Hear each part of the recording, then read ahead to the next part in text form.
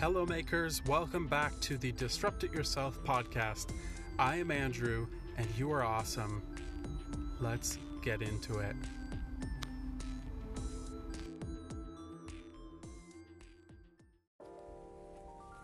Hey everybody. Welcome to my Wednesday afternoon commute. This is Disrupt It Yourself. And on today's podcast, this is going to be a little bit more blog-like, just in that I will be updating you on a current event as it pertains to Disrupt It Yourself. I've talked a little bit on here just kind of about the goings-on, the things that I'm working on, and things I have coming down the pipeline. I had 2 confirmed reviews for 3D printers by the end of this year, and things were going really well with both of them. Just as far as for a peek behind the curtain, there's a lot of negotiation that happens before a review, just as far as deciding when it will happen, what the terms will be. Sometimes depending on the size of the company, there's a contract to sign. There's just kind of some things to figure out before you review a 3D printer. And things were going well, but with one of them in particular, and the point isn't to shame them, so I won't mention who it was, I had some issues. So the communication was kind of odd as everything started. I reached out to them because I was interested in their 3D printer, thought it was a good price point for the features that they offered, but then things kind of started to move along a little weird now that I look back on it, I'll be honest, because they responded to me. Finally, I seemed to just kind of get the right person's attention, and I was told, hey, yeah, we're going to send you a 3D printer.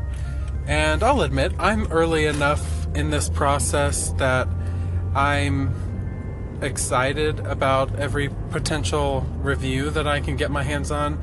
I don't just go for anything though. Like I said, I had picked this printer out myself. They didn't come to me, I reached out to them. But nevertheless, I was eager to have another 3D printer review because it helps me generate content to have, something to test. And so I should have realized that their eagerness and lack of details was an issue, but I was so excited that I didn't press for more information. So they're like, yeah, we're going to send it to you. What's your address? I was like, oh, wow, cool. Yeah, thank you. This is my address. And then I waited for a while, and then they're like, okay, yeah, we're going to ship it out in a few days. And I said, oh, that's really neat. And then I was just kind of trying to plan things out because I had one other confirmed review and another one that I was still kind of negotiating. So I wanted to make sure they didn't pile up at the same time because that can be a big issue. So finally, things are moving along. And I don't hear anything for a while, and I finally contact them like, hey guys, so are you shipping that printer soon? Because I need to review it, and I've got another one coming. I need to review yours before that one comes. And they were like, oh yeah, we've just got this one feature that we're trying to add, so it's just going to be a little bit longer, okay? And I said, okay, but not too much longer, because if it takes too long, I won't legally be able to review your 3D printer because I have an obligation with another company that was faster and more professional. I didn't say that, but that was the underlying reason for my haste. So here we're going, negotiating things, and they're like, yeah, it's coming, one more thing. And then finally, they get this feature added to the printer. And I'm thinking, okay, well, they didn't really say what the deal's going to be. Am I going to have a referral option? Sometimes companies will give you an option to earn referrals if somebody buys a 3D printer based on your content. I don't always spring for that, but there are conditions in which I'll do that kind of thing. So I hadn't heard anything about that. They didn't say whether or not I was keeping the 3D printer or sending it back or anything, but they hadn't asked for any money to pay for the printer or to cover shipping. So far so good. And then finally, when they say they're ready to ship the printer, I get an email with a contract in it. Pretty late in the game for a contract, right? Because supposedly they were going to ship it weeks earlier. So at the very last minute, they give me this contract to sign. And honestly, this is where things get really messy.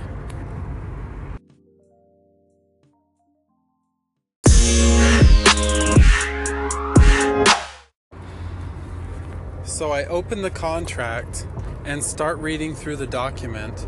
And what it outlines is that I get the 3D printer and I do the review for a period of X number of weeks.